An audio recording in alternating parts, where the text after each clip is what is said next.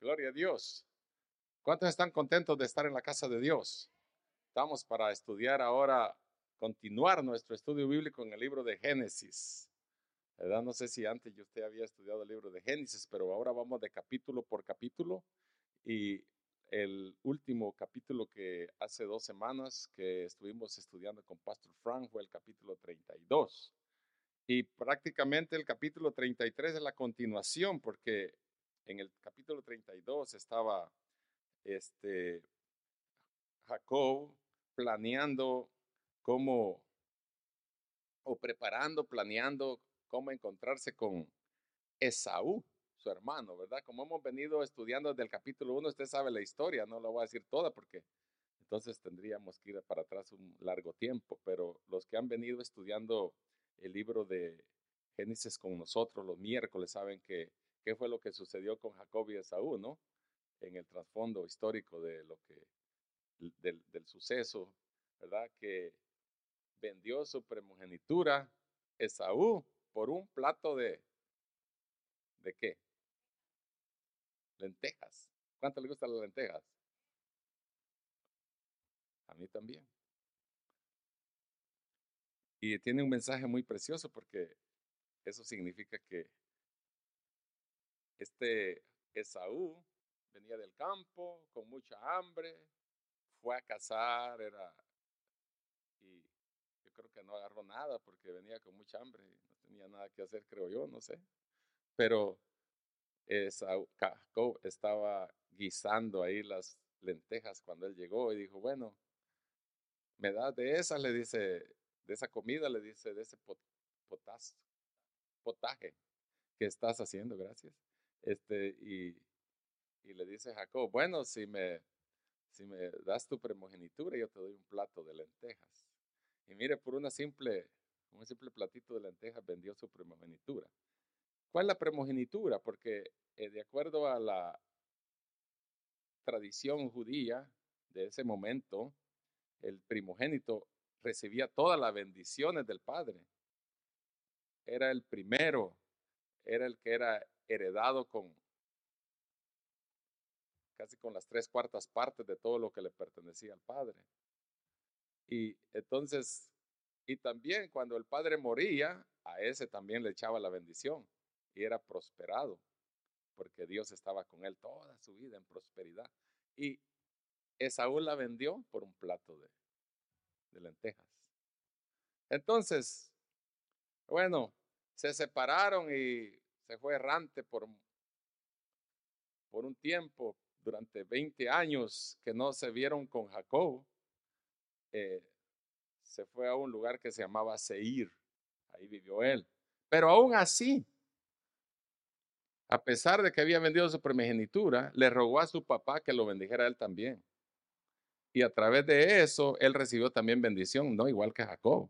Perdón, no igual que Jacob, pero sí también recibió bendición del papá y fue bendecido también. Lo vamos a ver ahorita, el capítulo 33. Y entonces Jacob se fue a otro lugar porque su mamá le dijo, ¿sabes qué, hijo? Esaú anda buscándote para matarte. Entonces tiene que irte. Y se fue, le dice, te vas para la tierra de mi hermano. Labán se llamaba el hermano de Rebeca. Y se fue a vivir con él. Pero ustedes saben ya cuando fue a vivir con Labán, aunque era su tío, para los que no sabían, Labán era tío de Jacob. Pero era permitido que se casaran entre familia, ¿no? O sea, por eso fue que cuando estuvo ahí, ustedes se acuerdan todos los trucos que le hizo Labán a Jacob con tal de conseguir su esposa, que era una de las hijas de Labán. Le pidió una y resultó que le apareció otra. ¿Él quería a quién? ¿A la mayor o a la menor? Y le dieron a la menor porque de acuerdo a la otra tradición debía casarse primero la mayor, no la menor. Pero él quería a la menor. Y después le dijo, bueno, si quieres la mayor también tienes que trabajar tantos años. Y otra vez. Al revés. La menor. Tienes que trabajar tantos años. Gracias. Entonces, Labán lo estaba manipulando, pues. Estaba, ¿cómo dijo Pastor Frank? Dice que le estaba haciendo chanchuy, dice. Chanchullo. Chanchullo al estilo mexicano y chanchullo al estilo centroamericano. Entonces, le dijo, pues ahora tienes que trabajar otros tantos años para, si quieres, la menor también. Y también lo hizo. Y después, ahí estuvo trabajando y se acuerdan del ganado, ¿no? Cuando ya se iban a separar y Jacob se quería ir y, y cuando él tenía las cosas de ganado y otras cosas, el Señor siempre lo prosperaba a Jacob donde quiera que estaba y prosperaba su trabajo, su ganado y todo lo que él tenía. Pero Labán seguía haciéndole trampa, ¿verdad? De tal manera que eso lo vimos en la semana pasada. Eh, y entonces Jacob dice que huyó de Labán, a pesar de que era su tío, y preparó para huir prácticamente, según habla el versículo 30, capítulo 31, 17. Pero en el capítulo 32, Jacob se prepara para el encuentro con Esaú y hace los preparativos porque él tenía un sentimiento, yo creo que Jacob tenía más bien un sentimiento de culpa por lo que había hecho y quería hacer las paces con Esaú porque la conciencia no lo dejaba tranquilo de todo lo que había ocurrido anteriormente, ¿verdad? ¿Cuántos se han dado cuenta que hay veces que cuando alguien ha hecho algo malo no lo deja estar quieto la conciencia hasta que vaya y arregla las cosas? ¿Han conocido a alguien así? Me imagino que más de alguno han conocido ustedes, que no se siente tranquilo hasta que arregla las cosas con la persona porque cometió él un error o cometió una situación vergonzosa, donde pues por culpa de él han pasado situaciones catastróficas, ¿no? Y se siente culpable de muchas cosas. Entonces, pero más que todo, imagínese usted, póngase en la mente de Jacob y Esaú eran hermanitos, eran hermanos, pues. Yo no sé si usted hiciera eso con un hermano, aunque en este tiempo, por las heredades hasta se matan, por las cosas materiales la gente se hace cualquier cosa, no importa que sea su hermano, su familia, y por las cosas materiales la gente hace cosas serias, ¿no? Entonces, la semana pasada vimos que Jacob se preparó para encontrarse con Esaú. Jacob siguió su camino y ahí cuando iban de camino le salieron unos ángeles. Y dijo a Jacob cuando lo vio, campamento de Dios es este, y llamó el nombre de aquel lugar Maanaín. Y envió mensajeros a Jacob, mensajeros delante decía Esaú su hermano, a la tierra de Seir, campo de Edom, y le mandó diciendo, así diréis a mi señor. Fíjese que aquí hay mucha repetición en el capítulo 32 y 33, la humillación y la posición de Jacob para ir a pedir perdón hacia Esaú. Hubo humillación. Aquí hay una lección muy profunda para nosotros, porque siendo su hermano, él se hizo que no se hizo, sino que no solo lo hizo, sino que lo dijo como siervo y consideró a Esaú como su señor, no señor de los cielos, sino un señor amo, ¿verdad? Y entonces lo reconoció de esa manera para encontrar una oportunidad de concientizar y de suavizar esa aspereza que había entre uno y el otro, ¿verdad? Porque no se habían visto durante 20 años, desde que había ocurrido la situación anterior que les dije cuando lo engañó, ¿verdad? Entonces, en el capítulo 32 que explicó Pastor Frank la semana pasada, él preparó la manera, dice que le iba a enviar algo. Era tradicional que aún los reyes y cualquier persona que tenía enemigos, lo primero que hacía es preparar un dote, algo que pudiera suavizar el corazón de la persona y mandaba hacia adelante a un mensajero con algo para que a ver si había una manera de volver a relacionarse con alguien. Y si éste lo aceptaba, era señal de que aceptaba también la relación entre el que había sido ofendido con el ofendido. Y entonces en este caso él le dijo a los siervos que le dijo, yo tengo aquí vacas, asnos, ovejas, siervos y siervas, y envió a decirle a mi señor para hallar gracia en sus ojos. Y envió a decirlo a mi señor, le dijo a los mensajeros, para hallar gracia ante tus ojos. Y los mensajeros volvieron a Jacob diciendo, vinimos a tu hermano Esaú, y él también viene a recibirte, y 400 hombres vienen con él. Eso está en el capítulo 32:6. Solo estoy repasando para entrar allá porque está conectado. Si yo entro al capítulo 33, como que agarro a la mitad la cosa allí. Entonces, cuando venía Esaú al encuentro de Jacob, porque ya había enviado mensajeros con asnos y ganado y camellos y un montón de cosas ahí, entonces parece que suavizó un poquito a Esaú, pero a Esaú el problema que traía 400 hombres con él. ¿Qué hubiera pensado usted que alguien venga a su encuentro y no se ve como que viene a pedir perdón, sino que viene como a hacer guerra, ¿no? Porque si hubiera venido él solo con unos 2 o 3 siervos, pues habría dicho usted, bueno, este viene a recibirme o algo. Pero que traiga 400 hombres con él, ¿qué impresión podía darle a Jacob de cuando venía él de encuentro con él? ¿Qué piensan ustedes? ¿Qué hubieran pensado ustedes? Que venga alguien que usted le quiere pedir perdón y le aparece ahí como con 100 hombres o 300 o 200. En este caso hicieran 400. ¿Cómo sentiría usted? Bueno, usted se sentiría o nos sentiríamos intimidados, con miedo, es lo primero que nos agarraría. Porque viene a pedir perdón o viene a encontrarme para pedir perdón, pero trae este ejército aquí. Yo me sentiría afligido.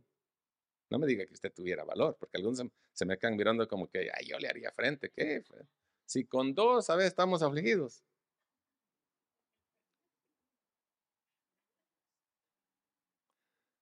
Ver 400 hombres es como cuando un hombre dice que tiene 7 mujeres y no puede ni con una y quiere a veces 2, 3, 4. Ahora mira 400 hombres. Bueno, entonces Jacob tuvo gran temor y se angustió. Mire, ahí viene. Se angustió y distribuyó el pueblo que tenía consigo y las ovejas y las vacas y los camellos en 2 campamentos. Les dijo a uno, mire, un hombre estratega. Un estratega son aquellos que planean como en el ejército. Le dijo, un campamento con camellos y vacas y ganado, y cierta parte de la familia se va por un lado con esto, y el otro se va detrás o adelante, dependiendo, ¿no? Dijo, por si en caso nos atacan, en lo que están atacando uno de los campamentos que llevamos, el otro va a huir, y al menos quedan unos vivos de la familia y del ganado. Entonces él planeó de esa manera, porque cuando vio el montón de hombres que venían, dijo, estos nos van a matar. Entonces él está planeando cómo hacerle frente a la situación. Y dijo, si viene Saúl contra un campamento y lo ataca, el otro campamento escapará. Y dijo a Jacob, Dios de mi padre Abraham y Dios de mi padre Isaac, Jehová, que me diste, vuélvete a tu tierra y a tu parentela y yo te haré bien. Menor soy yo que todas las misericordias y que toda la verdad que hay usado para tu siervo, pues con mi callado pasé este Jordán y ahora estoy sobre 2 campamentos. Líbrame ahora de la mano de mi hermano y de la mano de Saúl, porque le temo, no venga acaso y me hiera la madre con los hijos. Y tú has dicho, yo haré bien y tu descendencia será como la arena del mar, que no puede contar por la multitud. Y durmió allí aquella noche y tomó de lo que le vino a la mano en presencia de su hermano Esaú, 200 cabras. Aquí está la lista de lo que le llevó, 200 cabras, 20 camellos, machos, cabrillos, 200 ovejas y 20 carneros, 30 camellas paridas con sus crías, 40 vacas y 10 novillos, 20 asnas y 10 burritos, pues. Mire la lista de cosas, le traía una buena donación, ¿verdad? Entonces hizo los grupos y los mandó. Pero estando aquella noche, cuando estuvo allí, resulta que se levantó aquella noche y tomó 2 de sus mujeres, sus 2 mujeres y sus 2 siervas y 11 hijos. Aleluya, era igual que este era de Guatemala o México. 11 hijos y pasó el vado de Jaboc. Los tomó pues e hizo pasar el arroyo a ellos y a todos los que tenía. Así que quedó Jacob solo y luchó con un varón hasta que rayaba el alba. O sea, esta es la famosa, el encuentro que tuvo Jacob con el ángel. ¿Cuántos han oído esa historia? Levante la mano. Bueno, entonces va a pasar en alto eso. Tuvo la lucha Y da la idea como si Jacob ganó. El Señor Dios, en ese momento, Dios se hizo, ¿cómo les explico? Él se rebajó tanto que se hizo como que fuera un hombre, aunque Cristo lo hizo también allá en la cruz, ¿no? Y en todo su ministerio como hombre, y vino a este mundo como hombre. Dios mismo aquí se ve. ¿Cuántos han visto cuando un papá boxea con el niño porque quiere jugar para darle a entender al niño que él gana? Y el niño empieza a boxear con su papá y entonces el niño le pega al papá y todo y el papá cae así simulando que el niño ganó y el niño se siente contento porque ganó. ¿Han visto esos videos? Pues Dios hizo con Jacob así. Él luchó con Dios mismo porque después dice él, no sabía que con Dios mismo había luchado. Pero Dios no echó todas sus fuerzas ni todo su poder, ahí lo hubiera desaparecido. Pero él luchó como en una manera de hombre contra él y por eso dice que ganó pues él y Dios lo bendijo. Pero para que no se hiciera muy orgulloso ni muy lleno de vanidad, le dislocó el muslo y lo dejó rengueando. Nosotros decimos renqueando, pero es rengueando, lo dejó cojeando pues. Y no podía. ¿Para qué? Para enseñarle que a pesar de que había ganado, que no se le subiera mucho el apellido a la cabeza, porque Dios le había dado ese privilegio de luchar con él para recibir una bendición. ¿Cuántos nos entendemos ahí?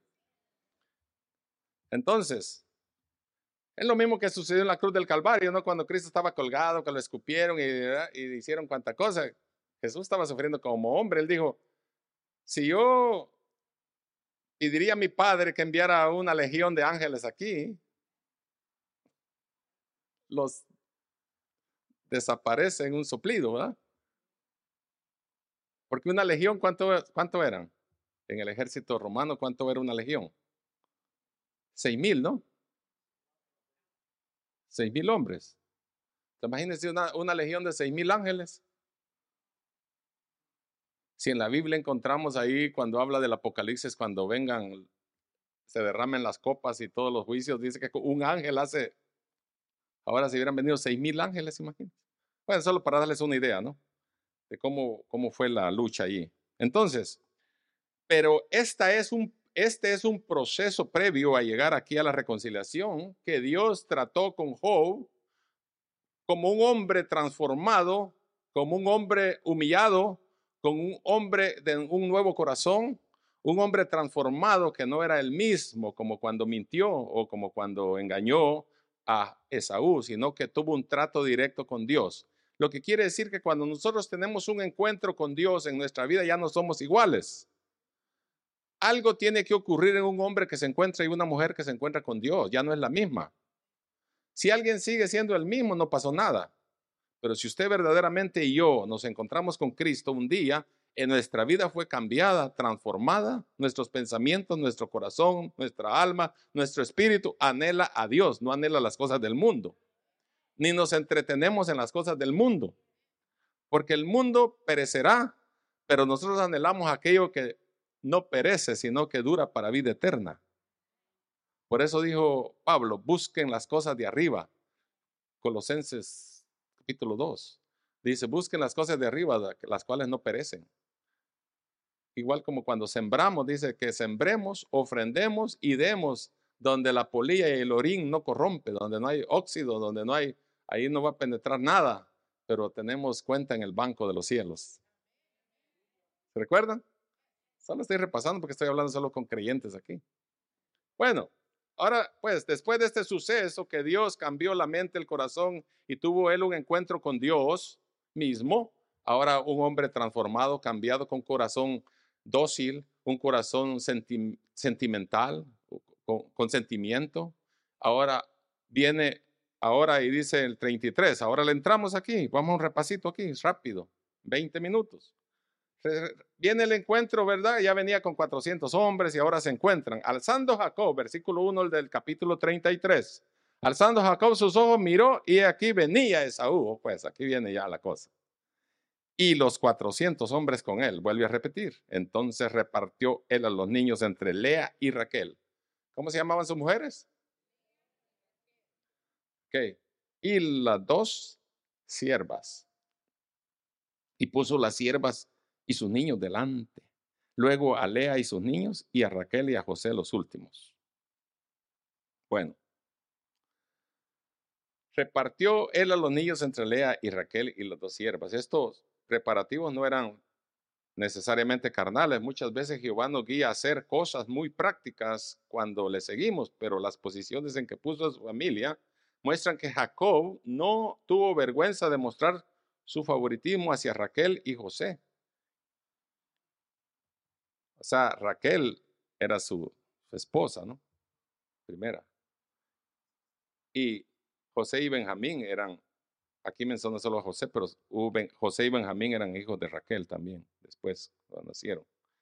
Y después de que puso a sus esposas enfrente, luego puso a las siervas y a sus niños delante de ellas. Por lo menos, Lea tuvo más protección que las dos siervas, Bila y Sirpa.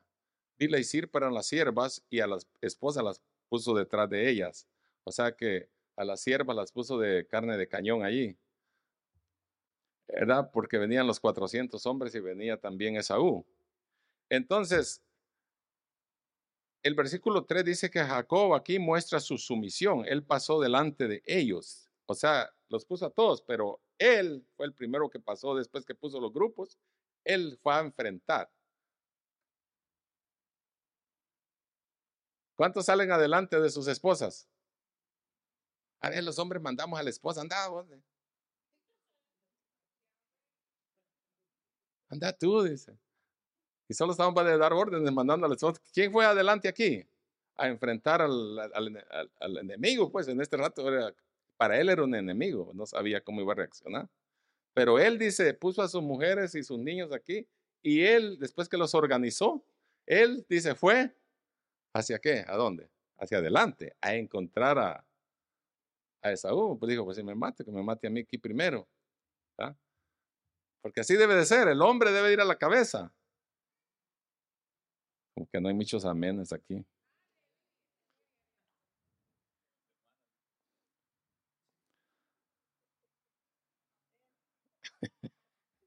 Hay unos amenes así medio desnutridos. Después de ser conquistado por Dios, Jacob encabeza el desfile para encontrarse con Esaú. ¿Y qué hizo lo primero qué fue lo primero que hizo? Sumisión. ¿Qué dice el versículo 3? Y él pasó delante de ellos y se inclinó a tierra 7 veces. El 7 es bien santo. ¿Cuántas veces se me ocurrió? Ahora esto no estaba en la historia, pero ¿cuántas veces se sumergió Naamán en el río? 7 veces. ¿Se acuerdan que Naamán decía, tan bonitos ríos que hay allá donde yo vivo y me vienen a meter en este río todo sucio aquí en el Jordán? Porque la nodriza, la sierva, le dijo, métete, el siervo le dijo que la nodriza le habló acerca de Eliseo, ¿verdad? Que él podría hacer algo por él. Y le dijo, cuando le dio la orden de meterse al río, como era general, era fufurufo el hombre, porque era hombre rico y en una posición grande, le dijo, métete 7 veces. No quería zambullirse el hombre. Métete 7 veces, una, y nadie, la piel salía igual. 2, igual. 3, igual. Y yo creo que le estaba entrando duda que si era cierto o no eso, ¿verdad? Y se metió 4 y 5 y salí igual. 6, igual. Cuando se metió a las 7, ¿cómo dice que le salió la piel? Como de un baby, como piel de bebé, dice que le salió.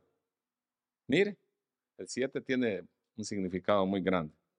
Bueno, pues aquí dice que cuando llegó frente a Esaú se arrodilló 7 veces. Y no se arrodilló, se inclinó. Dice, se inclinó era, se arrodilla y pone la cara en el suelo. O sea que se va hasta abajo, ¿no? Yo no lo hago porque si no ya no me levanto.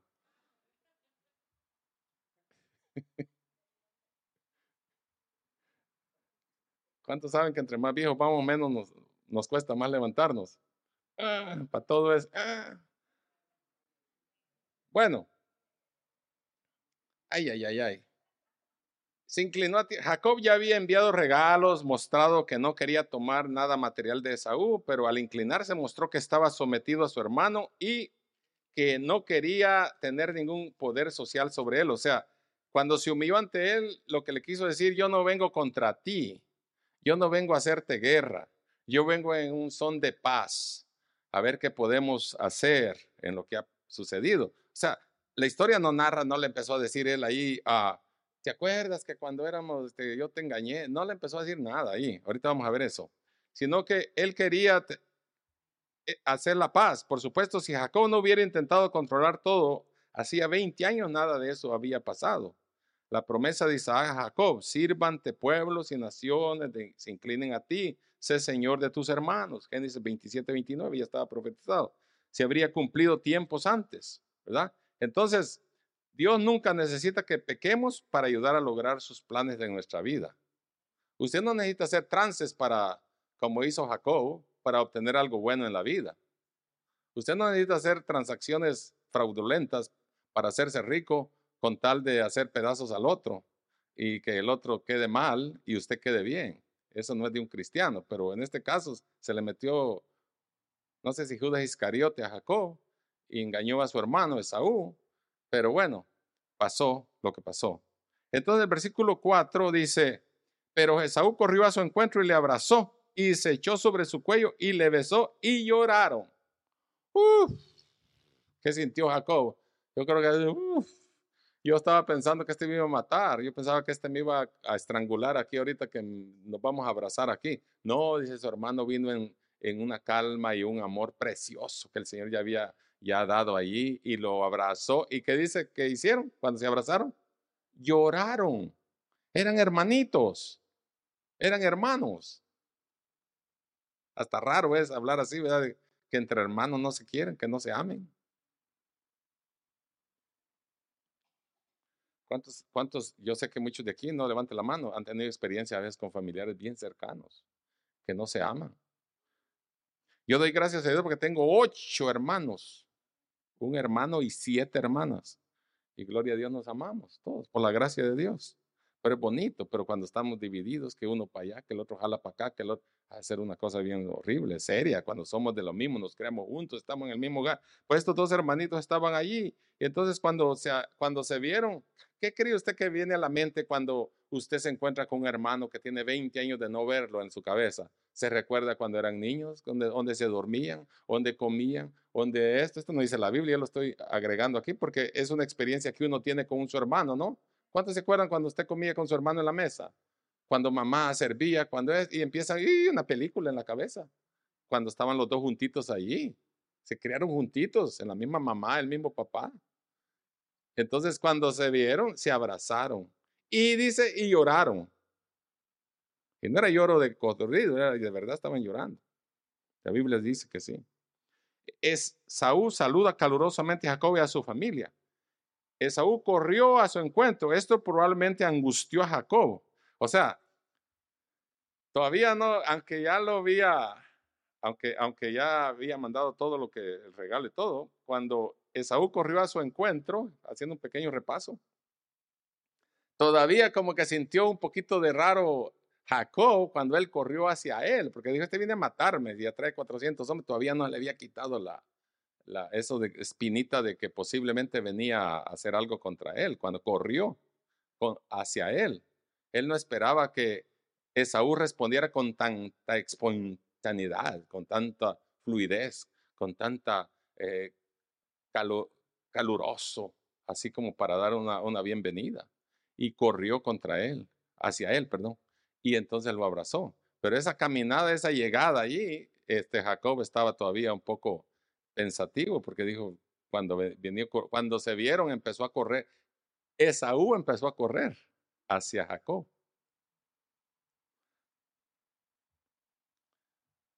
Trajo a la mente a mí un día un compañero de trabajo que, bueno, yo era supervisor ahí donde trabajaba antes, y tenía un muchacho que era tan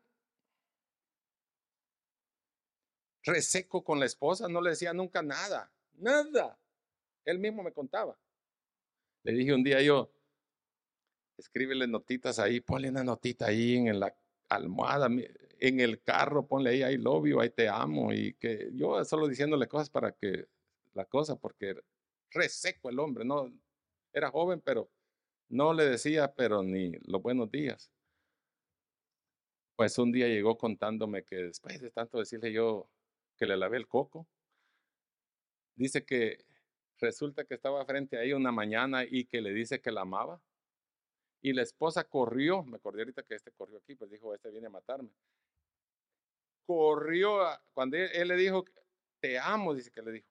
Y corrió ella hacia él, así, pero él pensó que a hacerle algo iba. No, a tocarle iba aquí a ver si no tenía fiebre, porque como nunca le había dicho que lo amaba, venía a ver si no le había dado calentura, si no tenía, si, si no tenía fiebre o le había dado algo, porque como nunca le había dicho en toda su vida que la amaba, pues resulta diciéndole, porque yo le dije que le dijera algo, pues le dijo, te amo, dice que le dijo un día y la asustó. Entonces ella corrió hacia él y él dijo, ¿ves que esta qué trae? Que si venía a tocarle aquí a ver si no tenía fiebre. Bueno, así le pasó a este un poco, ¿no? Él tenía temor de que este venía, pero probablemente angustiado, Jacob pensó que vendría en su contra. Seguramente pensaba que su vida se acabaría pronto, pero en vez de eso, Dios estaba trabajando en Esaú y él solo quiso bendecir a Esaú. ¿Cómo decía el canto? Que cuando Dios se quede en silencio, ¿es por qué? Porque está trabajando, ¿o no? Cuando alguien está en la escuela y está en examen o en test, ¿qué hace el maestro? ¿Qué hace la clase? ¿Qué hace el maestro? El maestro está en silencio, ¿o no? ¿Qué hace Dios cuando está trabajando? Está en silencio. Queremos que hable y no habla. Bueno, entonces se echó sobre su cuello y le besó, lloraron. Esaú y Jacob no sintieron una necesidad de resolver el pasado. Aquí es donde le iba a decir, Dios trabajó en los corazones de ambos y no había necesidad de remover el pasado. Hay gente que para perdonar primero empieza a hablar de lo pasado. Y alguien dijo un dicho, cuando tú desentierras lo que yedía y está aterrado y lo vuelves a mover, empieza ¿qué? A yeder otra vez. Entonces tú cuando perdonas y cuando vas al encuentro de alguien para perdonarlo, no tienes que empezar a decir, ¿se acuerda que esto comenzó porque usted me madrió, usted me dijo aquí y me empezó a decir esto y que me dijo tal cosa y que por eso estamos haciendo, estamos, pero ahora vengo a pedirle perdón? Usted no tiene que decir nada, usted no tiene que mencionar nada de lo que pasó, usted va a pedir perdón, ¿no? ¿Cuántos han oído que primero empiezan a recapitular todo el pasado y todo lo que pasó? Es como que está reviviendo de nuevo otra vez el mismo problema. Usted tiene que perdonar de corazón y no estar recordando todo lo que ya pasó. El Señor no hace así con nosotros. Dice que no se acuerda nunca más de lo que nosotros hicimos, sino que nos perdonó, nos santificó y nos puso en lugares celestiales a comer en la mesa y no se recuerda más, no te anda preguntando. ¿Te acuerdas? El que viene es el acusador, el diablo. ¿Te acuerdas que cuando andabas borracho? ¿Te acuerdas cuando andabas con mujeres? ¿Te acuerdas cuando andabas haciendo esto? ¿Te acuerdas cuando usabas drogas? ¿Te acuerdas cuando andabas? El diablo viene a acusar. Dios ya no se acuerda de tu pecado. Él nos perdonó para siempre y ya nunca más se recuerda de eso. No te anda sacando en cara nada. La gente es la que hace eso. Dios nos perdonó. Entonces por eso debemos de recibir el perdón del Señor. Él se echó sobre su cuello y entonces cuando ya terminaron pues la algarabía, te abrazaron y todo. Y dice, ¿y estos quiénes son? Le dijo Esaú, no los conocía, porque hacía 20 años ya había nacido familia. Y dice, ¿y estos que están aquí, quiénes son? Y le dice, el versículo 7.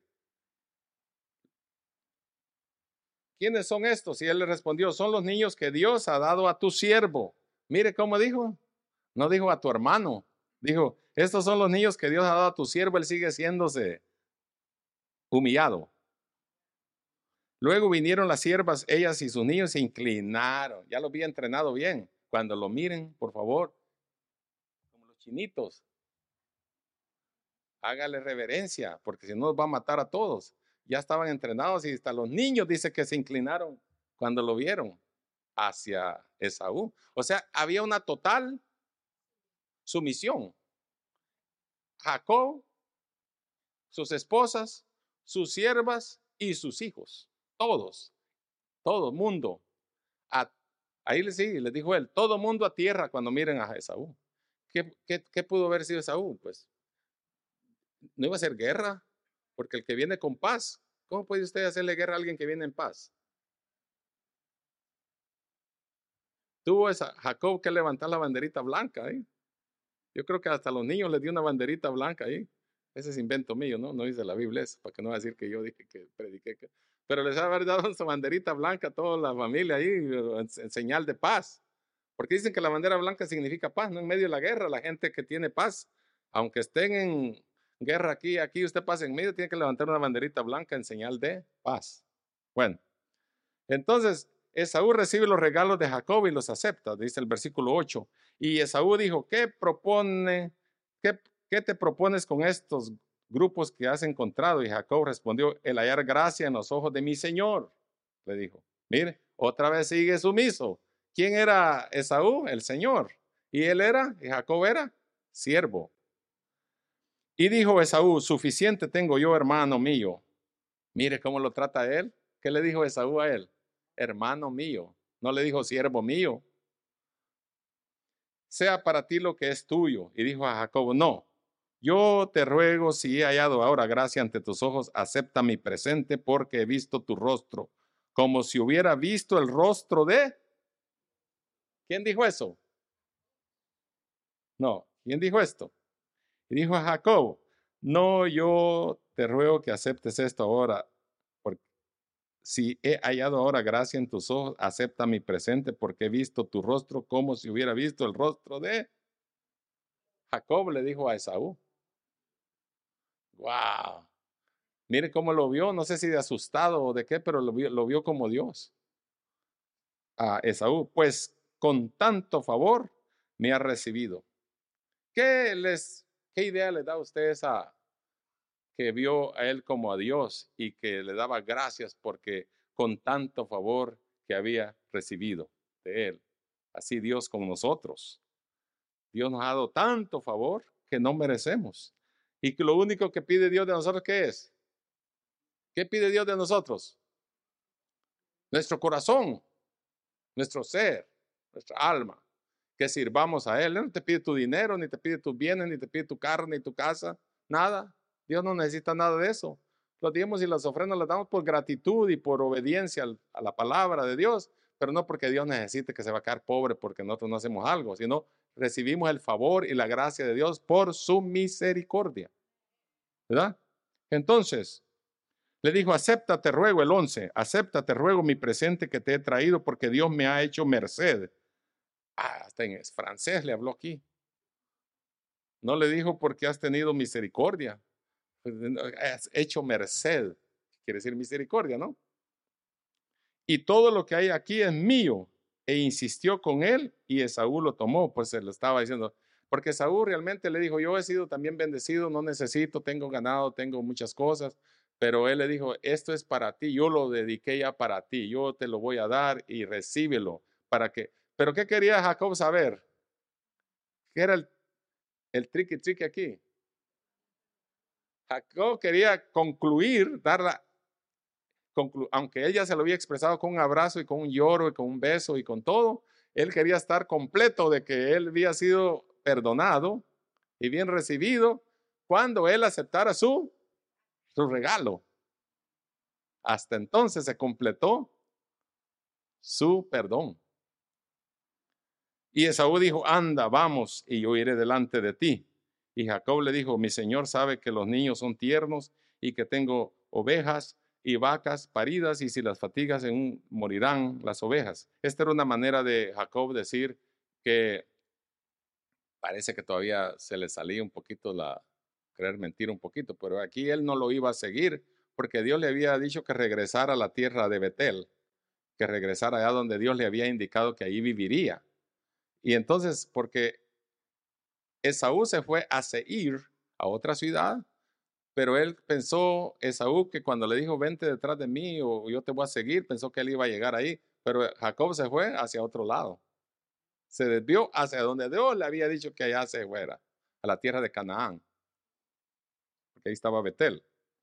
Entonces, Pase ahora mi señor delante de su siervo, y yo me iré poco a poco al paso del ganado que va delante de mí y al paso de los niños, le dijo Jacob, hasta que llegue a mi señor, hasta que llegue mi señor a Seir.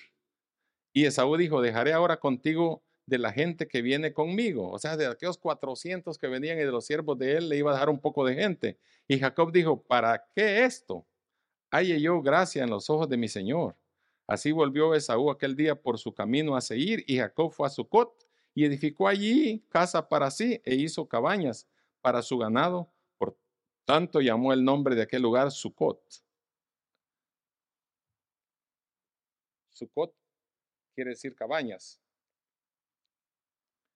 Después Jacob llegó sano y salvo a la ciudad de Siquén, que está en la tierra de Canaán, cuando venía de Padarán, y acampó delante de la ciudad. Y compró una parte del campo donde plantó su tienda de mano de los hijos de Amor, padre de Siquén, por 100 monedas. Y erigió ahí un altar y lo llamó el Elohe Israel, que quiere decir el Dios de Israel. Amén. Siempre le puso algo ahí como señal de que Dios lo había guiado, lo había bendecido, lo había compensado, lo había restituido, había sido perdonado. ¿Qué nos indica todo esto? Que la reconciliación es muy importante para hacer la paz con todo el mundo. Dios nos ha dado el ministerio, dice Pablo en 1 Corintios, que nos ha dado el ministerio de la reconciliación. Debemos de reconciliarnos. Cuando sentimos algo por alguien o nos ha ofendido o nos ha herido o nos ha hecho algo, hay que acudir nosotros al encuentro de él y tomar la iniciativa. Posiblemente a veces es al revés. Posiblemente el que ofendió nunca va a tomar la iniciativa. Tomémosla nosotros como creyentes en Cristo Jesús. Yo lo hice una vez, a mí me ofendieron y yo no hice, según yo no hice nada, pero la persona que había hecho eso, tuvimos que ir nosotros a pedir perdón. Y cuando empiezan a decir todas las cosas, y cuando yo llegué me dice, y yo quería ir también, pero no hallaba cómo ir con usted. Me dijo una vez, hace como 20 años, no fue aquí, para que no crean que me peleé con alguien, pero fue en otro lado. Y entonces dice, y yo también estaba pensando lo mismo, ir con usted. O sea que Dios pone en los corazones cuando nosotros tomamos la iniciativa. Dios prepara el ambiente para que nosotros podamos hacerlo. Y no vivamos con eso toda nuestra vida, heridos y ahí cargando con toda esa situación, porque Dios nos ha llamado a libertad y no a esclavitud. Y Dios perdona, y Dios sigue cambiando, Dios sigue transformando, Dios sigue todavía haciéndolo, cosas grandes y maravillosas en nuestra vida. Aprendamos la iniciativa de Jacob. Él fue. Traigamos algo para el Señor, nuestro corazón, nuestra vida, y Él hará el resto de las cosas que tiene que hacer en nosotros. Solo está que nosotros tengamos sumisión hacia Él, nos humillemos ante el Señor y podamos poner todas las cosas ante sus pies para que Él pueda glorificarse en todo lo que nosotros hacemos. De otra manera, ahí va a vivir usted dolorido, va a vivir angustiado, va a vivir con queja, va a vivir con angustia, con dolor toda su vida y nunca va a ser sanado. De eso es que quiero decir algo. No soy doctor, no soy psicólogo, no soy nada de eso, pero han deducido que la mayoría de gente está enferma mental, psicológicamente, emocionalmente y todo, porque no ha perdonado algo ni en su vida ni a otros, y por eso tiene a veces enfermedades que vienen a la vida, porque dentro de ahí hay raíces de amargura que solo Dios, aunque va y la pasen en rayos X, aunque vaya y la pasen por MRI, usted sigue enfermo. ¿Por qué? Porque tiene que sacar lo que tiene en el corazón y eso no lo detecta nada, y solo lo detecta el Espíritu Santo porque está en el corazón del hombre y de la mujer. Por eso debemos de ir a Cristo para que nos libere, para que nos deje libres de todo lo que nosotros sintamos. Porque puede ser que le den medicina para que le calmen los nervios, para que se sienta un poquito tranquilo, pero solo le están dando ahí, no hayan que hacer los doctores.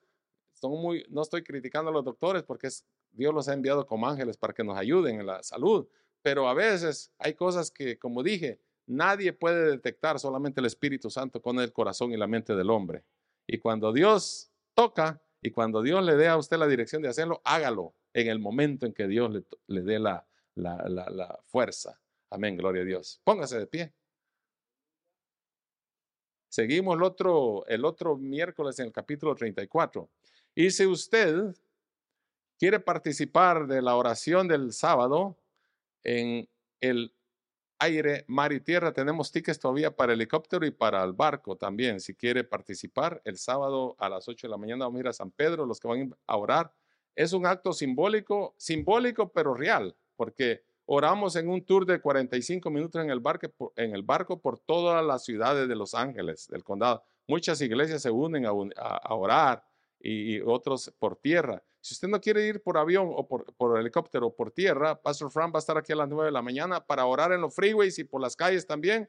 Él va a estar organizando las rutas. Aquí venga hacia las 9 de la mañana si no va a ir, si no quiere un ticket por helicóptero o por barco. Alguien subsidió ahí los últimos tickets porque regularmente valen $15 y alguien dijo que iba a dar $5 por cada ticket de esos vendidos que se vendan y dijo que los diéramos a $10. Hay como 15 todavía, hermano Samuel.